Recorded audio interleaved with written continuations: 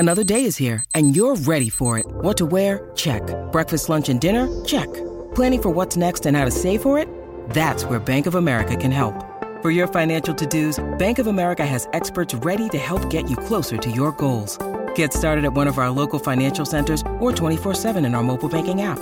Find a location near you at bankofamerica.com/talktous. What would you like the power to do? Mobile banking requires downloading the app and is only available for select devices. Message and data rates may apply. Bank of America N.A., member FDIC. Your brain needs support, and new Ollie Brainy Chews are a delightful way to take care of your cognitive health. Made with scientifically backed ingredients like Thai ginger, L-theanine, and caffeine, Brainy Chews support healthy brain function and help you find your focus, stay chill, or get energized. Be kind to your mind and get these nootropic chews at ollie.com. That's OLLY.com. These statements have not been evaluated by the Food and Drug Administration. This product is not intended to diagnose, treat, cure, or prevent any disease. When you need mealtime inspiration, it's worth shopping Kroger, where you'll find over 30,000 mouth-watering choices that excite your inner foodie. And no matter what tasty choice you make, you'll enjoy our everyday low prices, plus extra ways to save, like digital coupons worth over $600 each week. You can also save up to $1 off per gallon at the pump with fuel points. More savings and more inspiring flavors make shopping Kroger worth it every time. Kroger, fresh for everyone. Fuel restrictions apply. Welcome to the New Books Network. Welcome to the New Books Network. I'm Duncan McCargo, a professor at the University of Copenhagen and a host on the Literature Channel. It's my great pleasure to be joined today by Irina Shevelenko, a professor of Russian at the University of Wisconsin-Madison and the editor of The Voiceover, Poems and Essays by Maria Stepanova, published by Columbia University Press in 2021. Irina, welcome to the New Books Network. Thank you, Duncan. Thank you for having me. So let me just explain that this format was Maria's idea. She suggested that for this podcast, I talk to Irina about the book and then conduct a written interview with her. And that means around the end of 2021, you should be able to read my conversation with Maria in the literary journal, The Common, which is an academic partner of the New Books Network. But today we're asking Irina to share her understandings of Maria's work as presented in The Voiceover. So, until recently, Maria Stepanova was not all that well known, perhaps in the English-speaking world, but 2021 was the year everything changed dramatically because not just one, but three of her books were published in English. Her novel In Memory of Memory came out and was shortlisted for the Man Booker International Prize. A collection of poems called War of the Beasts and the Animals appeared from Blood Axe in the UK. And then the book we're primarily discussing here, The Voiceover, which is a collection of poems and essays, was published by Columbia. So for listeners who don't know much about Maria Stepanova, could you say something about her life and work?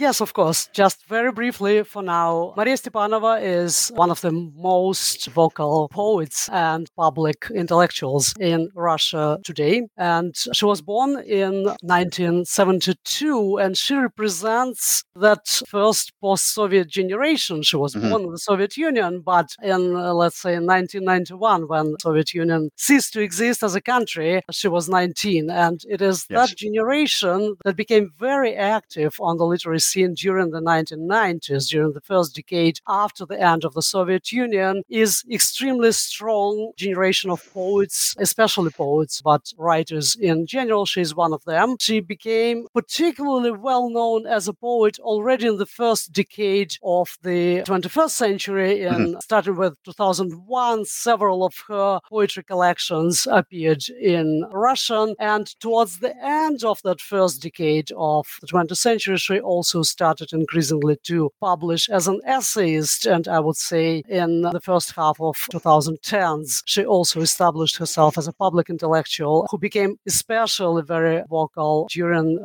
this major political crisis of 2014-15, the war between Russia and Ukraine, or let's say the intervention of Russia in Ukraine. And since then, she continues to be an essayist. And then in the middle of 2010s, she wrote and completed in 2017 her first very ambitious and, in my view, one of the most remarkable prose pieces written in Russian, at least in my lifetime, is her novel In Memory of Memory, that has been by now translated into over 10 languages, including, you already mentioned, its publication in English this year.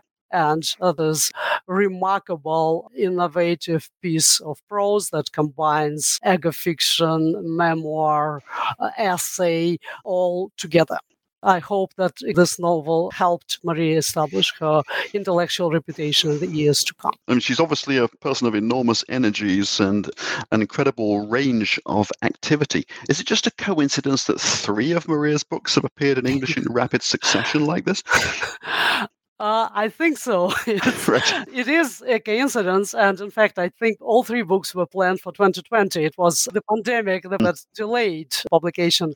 I think it is a coincidence. As far as I'm concerned, I started working on this collection, The Voiceover, in 2017, before even In Memory of Memory was published in Russian. And then gradually assembled the team of translators. And in the meantime, I knew that Sasha Dugdale, one of the translators who also participates in this volume, was working on her own book, which ended up being The War of the Beasts and the Animals that came out also this year from Bloodex. But yes, it's a coincidence. I think it's a great coincidence. It rarely happens that you can, as a reader, at once get a very thorough picture of creative work of a foreign author in just 1 year. Yes, no, Maria's time has really come. And now, you've mentioned your role in the voiceover, which you edited, and I know that it's the result of a collaboration with a number of very talented translators that you have brought together in this project. Can you talk a bit about how the book came about and the process that produced the volume? Oh, thank you, Duncan. Well, that's actually usually should remain behind the curtain, right? It's how it all came together. But first, let me take this opportunity to name all the translators who participated in this book, because this is a remarkable team of translators. I will just list them all alphabetically as they are listed on the back cover of the book. And these are Alexandra Berliner, Sasha Dugdale, Sibyl Forrester, Amelia Glazer, Zachary Murphy-King, Dmitry Manin, Ainsley Morse, Eugene Ostashevsky, Andrew Reynolds, and Maria Vasilyeva. And it also happened that I myself contributed a little bit to the volume to my own surprise. As I was working on editing some translations, I ended up collaborating more than an editor would normally do. And so I translated a couple of poems with Alexandra Berlin this way, but also then tried to translate and ended up translating 2 poems myself. But this is, I don't have ambitions as translator, honestly. It just was because I liked those poems and I wanted to try my hand on them. So what's remarkable about this team is that 2 of the members, Sasha Dugdale and Eugene Ostashevsky, are remarkable poets in English language themselves. And so their approach to translation is the approach of poets. Sibyl Forrester is a poet as well. Others, as you can hear even from my reading these names, some of those names sound Russian or Slavic at least. Indeed. And indeed. So, and for example, Alexandra Berliner, who translates from both English and Russian and German and into English and into German from Russian. So she's remarkable. She lives in Germany. It's just one example. Dmitry Manin, who translates also between English and Russian both ways. Maria Vasilyeva, who is actually Bulgarian, but who translated 7 essays for this volume, who was, as far as I understand, studied in the US. And so English is her language of writing alongside Bulgarian. And I think the fact that all people in this team, both experienced translators, some of them renowned translators, but also translators who are very appreciative of what the change of the language brings and subtracts from a poem. And I think there are remarkable moments in translations when I saw that certain things were actually not lost, but found in translation. But of course, we will not be discussing those small details in this podcast, but I'm very proud of how this volume came together, what it is now, and how it can serve for someone who is interested in poetry, who is interested in the post-Soviet, the first post-Soviet generation in Russia, reflected on history. This volume really is a primer in some sense, not only an introduction to the work of Maria, to her poetry from the late 90s through the middle of 2010s, but to, in some ways, an insight into the Russian cultural landscape of that time. Right, and you're rather modest about your contributions to the actual translating, but you shouldn't fail to mention also that there's this 30-page introduction that you contributed that you talk about the book as an introduction, but the book has its own introduction, which in many ways sets the scene for all that follows. So you've played obviously a central role in selecting these contributions, these translators, and writing that introduction that contextualizes them. Yes, thank you, Duncan. It's not that I wanted intentionally to be modest. I just forgot to say that. Indeed, I also felt that it's important if you bring to a foreign reader this kind of scope of texts, you just cannot just throw them on this reader. You may want to try to explain and to give some clues to the reader. And it was for the first time that I wrote in English about contemporary Russian literature. So it's also was a very new thing for me. I'm a scholar of Russian modernism, and of course, I'm an avid reader of poetry in general, but I never tried to write about contemporary poetry until I wrote this article. So I thank you for mentioning it, and I hope it was helpful for you and hopefully for others who will open this book. Yeah, I think it's more than helpful. I think it's absolutely really essential for people to understand what's going on that they start with your introduction. So, to give us the flavor of Maria's writing, would you mind reading us one of her poems? Of course, and I thought about a couple of options, and perhaps I will start with a poem that was translated by Alexandra Berliner, and this is an example of what poetry translators call equimetric and equirhymed translation, which in itself is a very, very difficult task, and I think it's done marvelously. A poem comes from Maria Stepanova's collection titled Kireevsky, and the title of the collection itself may be extremely difficult to grasp. It's a last name of a 19th century Russian folklore collector of who published collection was really published already after his death, but his name became sort of emblematic of folklore collection as an enterprise in 19th century Russia in general. And when Maria chooses this last name as the title of her collection, she obviously means something. She means that the voices that we hear in these poems in this collection are not exactly the voices of the author. They are voices of those others whom, of course, she did not record, but whose voices she attempts to assemble as poetic voices. And they are diverse in this particular poem that I will first read in Russian. It's fairly short. And then in translation, we actually hear voices of the deceased people, people from under the ground. So it goes like this in Russian. The poem has no title. Он лежит себе в гробу с каким-то венчиком на лбу. Такой усатый господин, а тут приставился один. И вот лежит себе молчок, и его лица воротничок уже желтеет изнутри, но ты на это не смотри. Ведь он, как часики внутри, скребут себя на раз, два, три. Все производит про себя глухое «так люблю тебя». Но из стоящих вдоль него никто не слышит ничего. И только мы от потолка глядим невидимы пока. И каждый знает про себя. И я командовал полком. Носил во рту «люблю тебя». Лежал в гробу под потолком. There he lies in his new bed, a band of paper round his head. Such a mustached gentilhomme, now in the coffin, all alone. So here he lies all numb and quiet, and the color of his face is growing yellow from inside, but you would best avert your gaze. For deep within, just like a clock that's scratching its tick-tock, tick-tock, he still produces, dull and low, he's never ceased. I love you so. But all the people at his side, they wouldn't hear him if they tried. Just us. We look from the plafond, invisible but not for long, each one of us, so well we know. I too had squadrons to command. War in my mouth, I love you so. War round my head, a paper band.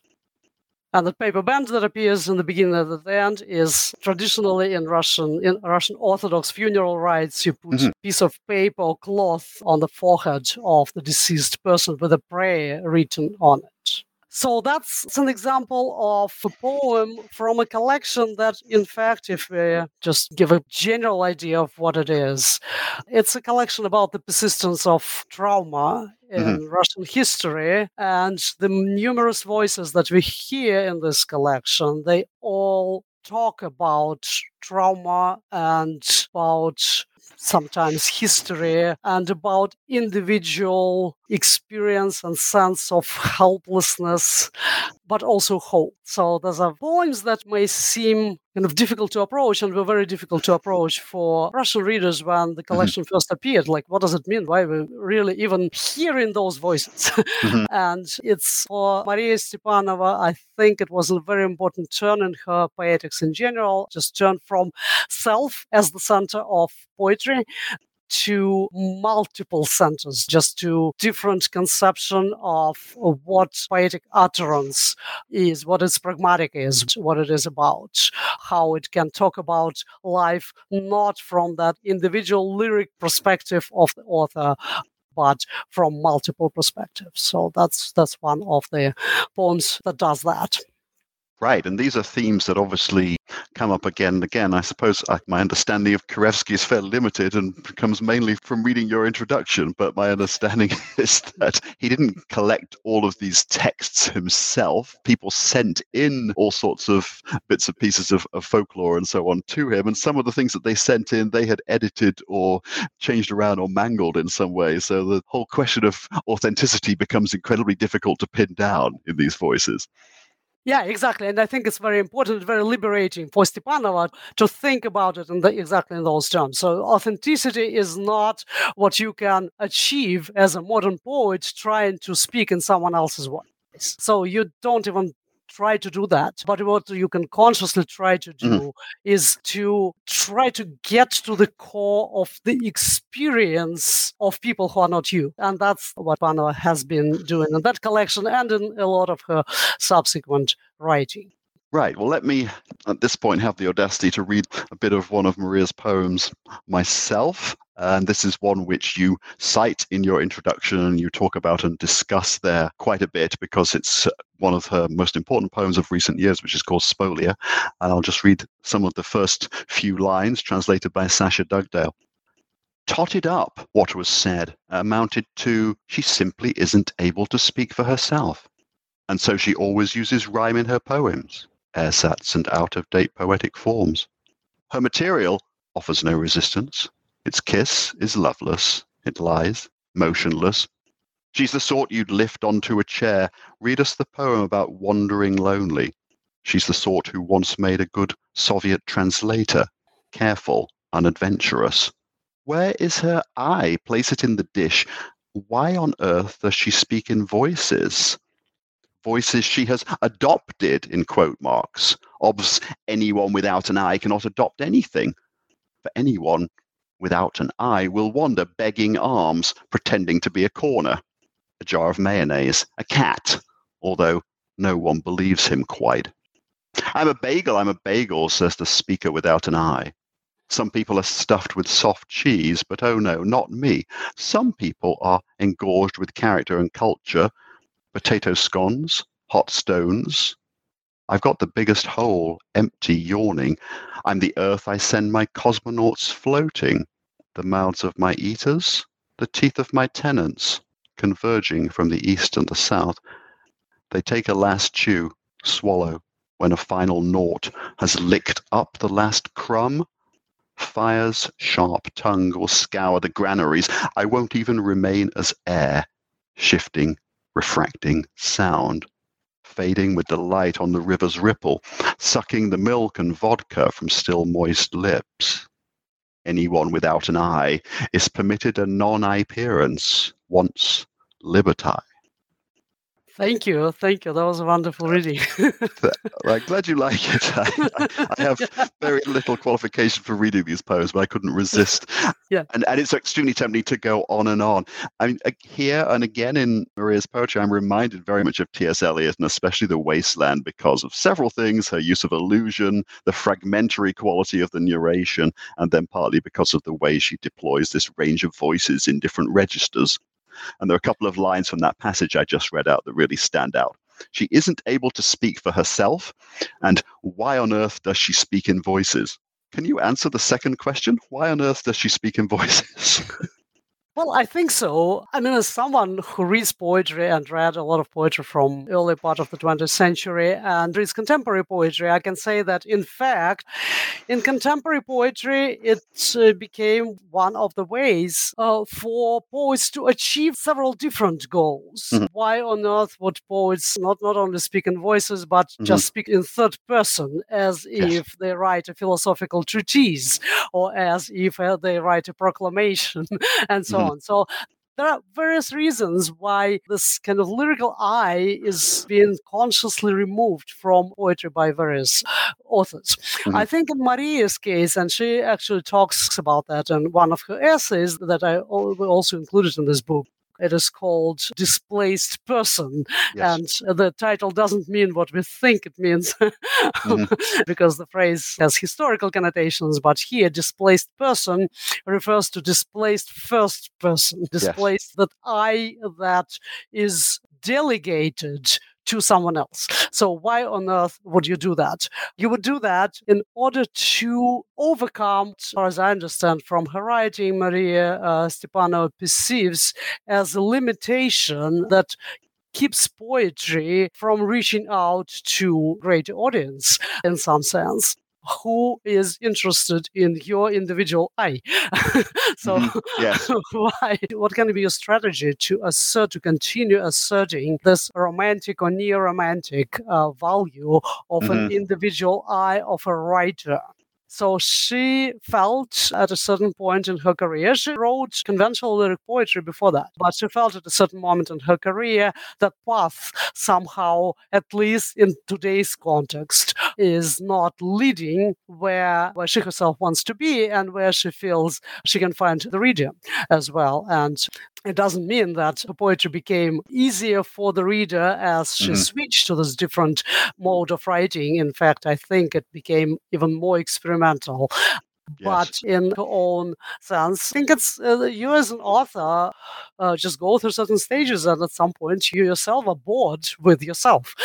And for a lyric poet, I think it's a great challenge. Like, until for how long can you continue to be fascinated with what is going on exactly in your life? So I think that's one explanation, one way to at least to relate to her strategy as poet.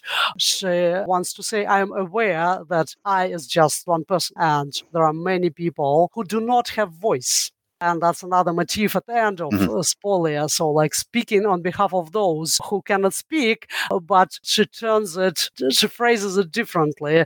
She speaks about people who speak the way that she cannot yet speak. So she, in other words, kind of gives value to that language that has never been poetic language, but she wants to make it poetic language, to make that different register of speech into poetry. So I think that's one way to put it. Hey, it's Kaylee Cuoco for Priceline. Ready to go to your happy place for a happy price? Well, why didn't you say so? Just download the Priceline app right now and save up to 60% on hotels. So whether it's Cousin Kevin's Kazoo Concert in Kansas City, go Kevin, or Becky's Bachelorette Bash in Bermuda, you never have to miss a trip ever again. So download the Priceline app today. Your savings are waiting. Go to your happy place for a happy price. Go to your happy price, Priceline. Yes, I'm going to put on to the New Books website the link to the book launch event that you also did for the book. And there Maria appears and she's asked a question relating to this. And she says, well, why should I sing with a solo voice when I could sing as a choir? Which I thought was a beautiful explanation of exactly the answer to this question. Yeah, I agree with that, and I think if you ask her for a longer answer as you conduct your interview with her, she'll probably give you a more elaborate one Mhm. for that. Right. So there are these figures, and we may talk about more of them, who seem to be present in some way in Maria's writing, and another of them is Joseph Brodsky. Would you like to read the poem that you translated about Brodsky? Yes, let's do that. Just with the caveat that it's a co-translation Yes. of Alexandra Berliner and myself. And this poem was written, and it reflects on visiting Joseph Brodsky's grave in Venice. He is Yes. buried in Venice on an island. So the cemetery is an island where he is buried. And it's important. I will read the second part. It's the poem that consists of two parts, and I will read the second part only. And before I read the poem, I read the author's note to this particular section because it's important. It describes the gravestone. The gravestone that interested us distinguished itself among the neighboring ones with a folder, all swollen with rainwater, full of business cards, notes, photocopies of poems and articles, a little bottle of vodka, and a toy plastic bucket full of non-refillable pens. Here's the poem, and I also must note that in this poem uses Joseph Brodsky's own poem, an elegy he wrote for the death of T.S. Eliot. So Yes. we are coming The full lineage circle. is very clear. Yes. We are coming full circle here. Okay, so the poem. Doctors, lectors, and actors, young widows, leave their photos and cards, leave their bottles and hats, all their hurried confessions on the window sill of love's limit. The utmost rung, the final address, the gravestone. But beyond the gravestone, there's nothing, not a bond. There is no more, just money on your tongue. America, his place of death, Europa, the one he stole and bettered, his affair, and native land, with hand outstretched elsewhere, her features covered up and bottom bare, the three perform a primavera ring, their heads together in an ancient vein. But every tombstone is the edge of things, and trees like walking canes. Take this bouquet, transparent paper mates, the bodies living off the ink they spent, amid the fiction's little clouds and shades over the fate you hoped to circumvent, that of a god, one of so many gods. Vertumnus gens priapus, you are the third. In light and shade, your marbled vision blurred, a faceless patron of the written word. This tiny island bears all that passed. The size of an archangel's palm, this oven bakes everything until it's interwoven, a pie where single lines try hard to last, just numbers, rarely letters to be seen, and rarer still with my tongue in a chord that darkens for me, humid as a board, which you've wiped clean. So since we're on this wonderful cycle, Kirevsky, is there another poem from the series that you'd like to read us? Oh, yes, thank you. Thank you, Duncan. There's another one I think would just be a good pair for the one I read, in which we hear voices from beyond the grave. So this is another voice of a person who goes along trains and sings songs inside the trains. And this voice of the singer who is recounting the experience of singing. So here's the poem. It is in wonderful translation of Eugene Ostashevsky. It has no title. A train is riding over Russia along some great river. The passengers took off their shoes. The conductors don't look sober. Slippery with grease and dreamy, chicken thighs go sailing by. The faces of huddled humanity like trees in unsteady water. I walk in state-owned throw through train cars full of people and sing as earnestly as a saved soul in paradise. It's a dirty job, even dirtier than the bossman conductor might deem. For a quality song in our business always rises up to a scream.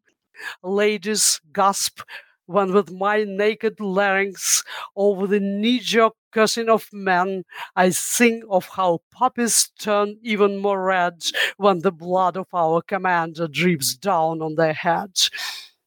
My voice makes a hole in the comfort of the car like an out-of-nowhere shiv. Everyone starts feeling downcast and takes turn beating me by the toilet. An honest song has such outrage in it that the heart cannot stomach the shame, and the passengers keep their defenses up, like a tear in the middle of a face. Yes, going on a journey across Russia. It's a journey across Russia. It's singing Yes. and response of the audience, right? So we can Yes.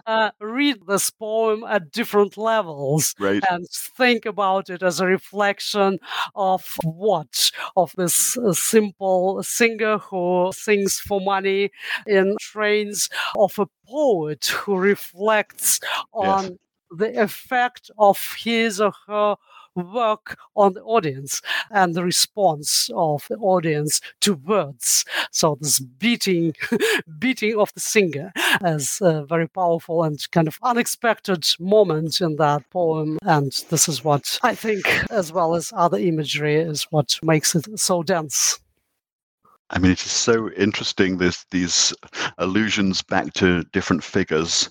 And one of the things that I'm fascinated by about Stepanova's writing is that it's partly related to this idea of singing like a choir, but you always feel like you're not just with her. And of course, this comes through very strongly in Memory of Memory as well, that it's as though you're in a room and she's there with a whole lot of other people who keep popping up. They make these kind of cameo appearances, sort of talking on behalf of them. So, we have Eliot, we have Brodsky, we have Pushkin, we have W.G. Sebald, there's Susan Sontag, there's Maria Tsveteva, and others. Can you explain how this works? How the Maria Stepanova pantheon, where do they come from, and how does she relate to these people who are clearly influencing her beyond the grave?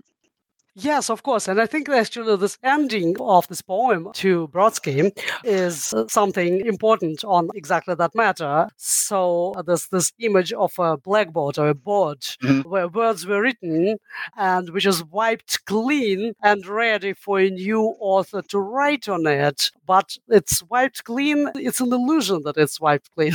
It's wiped clean and you can write. It's for you now. It's your turn. But you are aware of so many words that have been erased, but not fully erased because you remember them.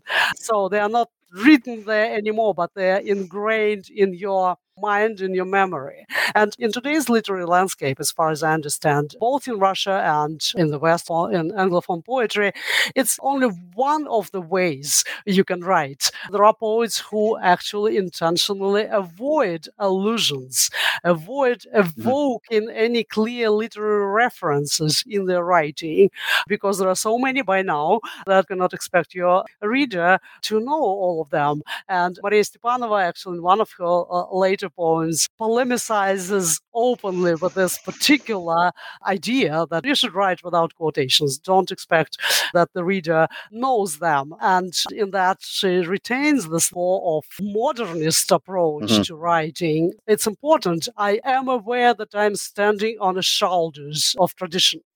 And I am aware of that, and I want the reader to be aware of that, to try to get to understand what exactly those shoulders are. Because any new word that you say is somehow, it's one of the ways of literary economy. You say a word that contains a sentence, so you have an utterance that contains an allusion to something, and that enriches your sentence, your every line, because it requires this depth in the history of literature, in the history of thinking, of human culture. And it's extremely important for her. It's her position. It's not a universal position, but it's genuinely her individual position. And the names that you mentioned, Susan Sontag and Sebald, of course, one of the most important authors for her as a prose writer and essayist, of course, and all the poets that we've mentioned and not yet mentioned, Walt Whitman and Ezra Pound, who make appearance in her longer poems, as you said. So all of that is extremely important because this way you say something in a more concise way. Your poem is short. It can be very short, 4-liner, 8-liner, but it's actually much longer because of how references that it evokes work and help build its actual message and meaning. So, sticking with that theme of water, I'm going to read an extract from one of the essays in the book now, turning to the prose. This is an essay called After the Dead Water, originally published in Russian in 2014. They say that if you file down the very tip of a crow's bill, the bird will start crashing into things. The fine-tuned sense of direction, the organ of long-range connection to the future, will cease to work. All distances will collapse into one. All sense of proportion will be lost. There will be no exit. I believe this is how we orient ourselves in time. If we file down our sense of tomorrow, we will always crash into the corners and cornices of the past, which is all there is to it anyway. It's interesting to think about the distortions that happen in a mind that makes no provisions for the future, which has been disinfected, anesthetized, carefully masked under the guise of the present, or excluded and ignored like a faux pas. In a world that contains just the present and past, any personal choice loses its substance. Events happen as though of their own accord, following the will of things without any desire on the part of participants who are barely even participating, just using the circumstances that befell them. Everything that happens has a whole nomenclature of prototypes, which makes it easy to relieve oneself of responsibility, to spread it across a dozen convenient generalizations. Some of them you hear very often. We have to compromise in difficult times. Artists have always collaborated with those in power. There's always been censorship.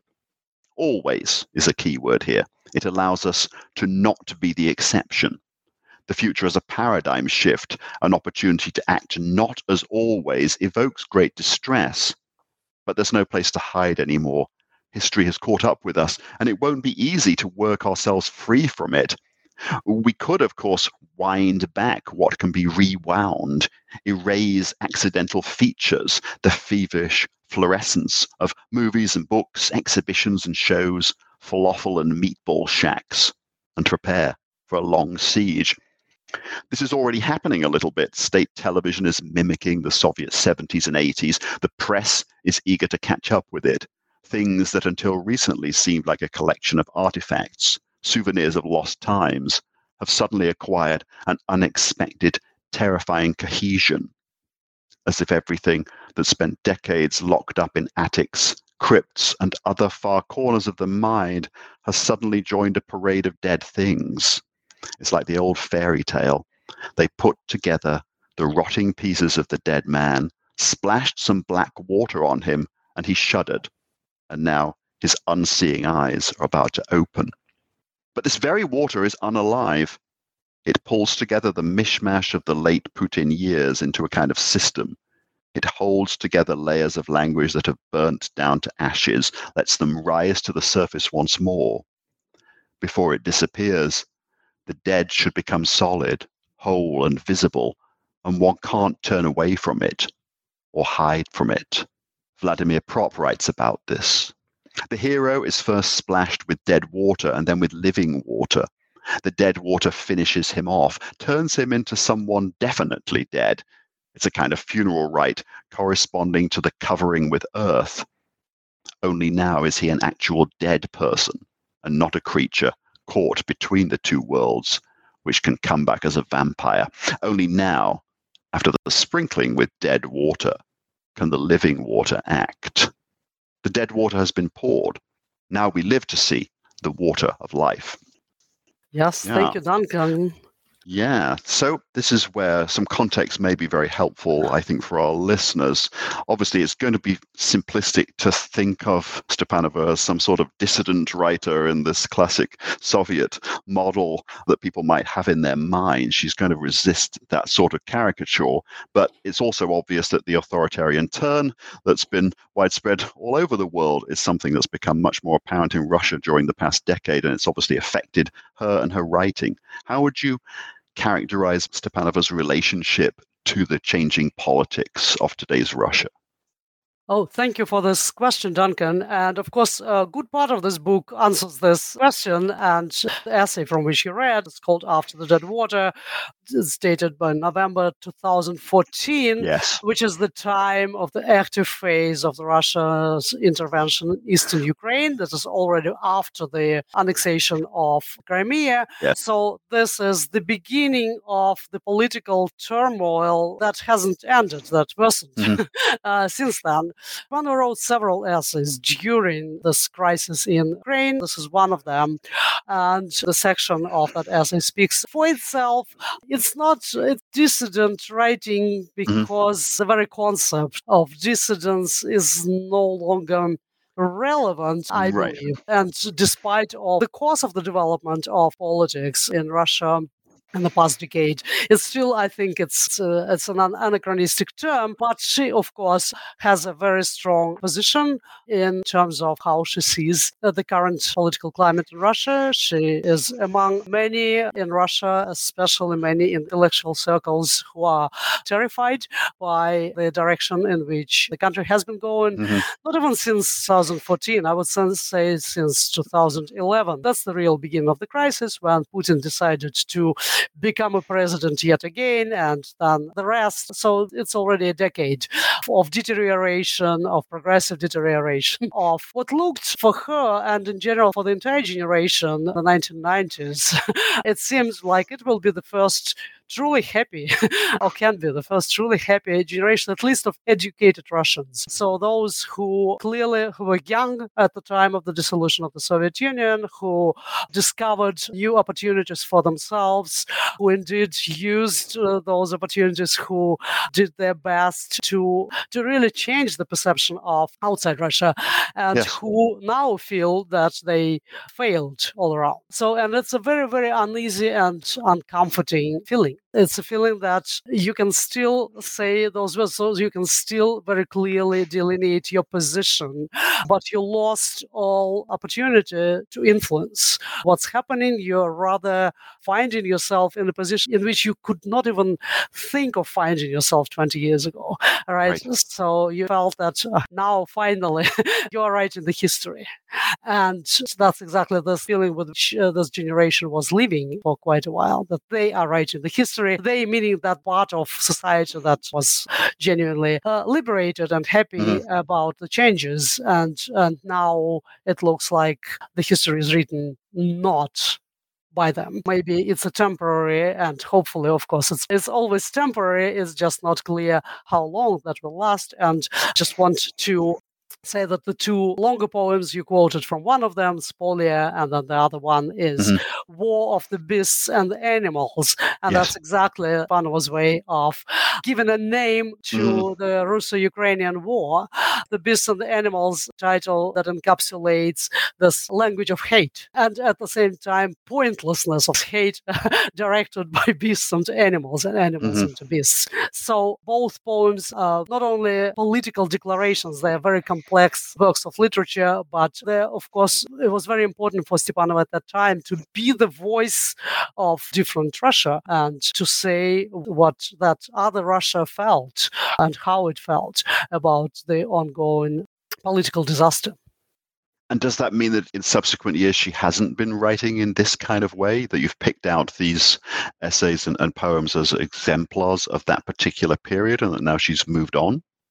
Not exactly. She simply worked on other things. This In Memory of Memory, I think, took part of 2010s. And no, in fact, the most recent poetry collection that just came out a month ago in Moscow, and hope at least parts of it will be translated very soon. I know that Eugene Ostashevsky was working on translating parts of that collection. It actually is very, very strong statement, again, that was both political and literary on what's currently happening in Russia. So it's just not in this book, because this book was conceived in 2017, but definitely it remains an important part of her agenda as a poet to speak about today. You've partly anticipated my last question, which is, where do we go from here? I think we're all expecting much more from Maria Stepanova, and what does she have in store for us, do you think? Well, with this question, I think you would get a better answer from the author herself. But as I said, this new collection came out. I know that even after this particular volume was conceived, there was one more poetry collection published in 2020, late 2019, early 2020. So, and from that, I know that Sasha Dugdale has been translating more individual pieces. One of them was included in her book, Wolf, the Beasts and the Animals. The last piece there is called The Body Returns. And there are several other pieces that she's translating from this 2020 collection. As I mentioned, the newest one, from which Eugene Ostashevsky has been translating at least parts. So I hope that those will appear in English language quite soon. And from what I know, she is working on a new book of prose, so another novel. And she definitely will let you know what it is, as much as she's ready to talk about it. But yes, I think she seems to be, contrary to everything that happens in Russia, politically, in her own the stage of creative development, she is probably one of the most interesting, and we'll expect, we hope, to see more of her work published in Russian soon, and hopefully translated now into other languages much sooner than the work from previous decades, because definitely the success of In Memory of Memory, and I hope the success of these two books, Sasha Dugdale's War of the Beasts and Animals, and our book, The Voiceover, will help to draw readers to contemporary Russian literature in general, and to Panova's work in particular. Yes, it seems that the two things are going on rather nicely. One is that she is at the height of her powers and productivity, and you've also now, a group of you, really assembled the inspiration required to get this wonderful writing translated into English and out there for a larger audience that doesn't read Russian. So that's really fantastic. Yes, indeed. And let's hope she'll get recognition outside Russia, as she did in Russia already. And this will also help to bring more of contemporary Russian literature that is very, very strong, interesting, powerful, to the attention of Western audiences. Irina, thank you so much for taking the time to talk to us on the New Books Network. I hope we've helped to boost interest in not just the voiceover, but also in Maria Stepanova's remarkable writings, which you've played an invaluable role in making available to a broader international audience. Thank you very much, Duncan. Thank you for having me, and thank you for all the time that you gave me to talk about it. I'm Duncan McCargo. I've been in conversation with Irina Shevelenko, the editor of The Voiceover, an important collection of poems and essays by the brilliant Russian writer Maria Stepanova, which is just out from Columbia University Press. You've been listening to the New Books Network Literature Channel.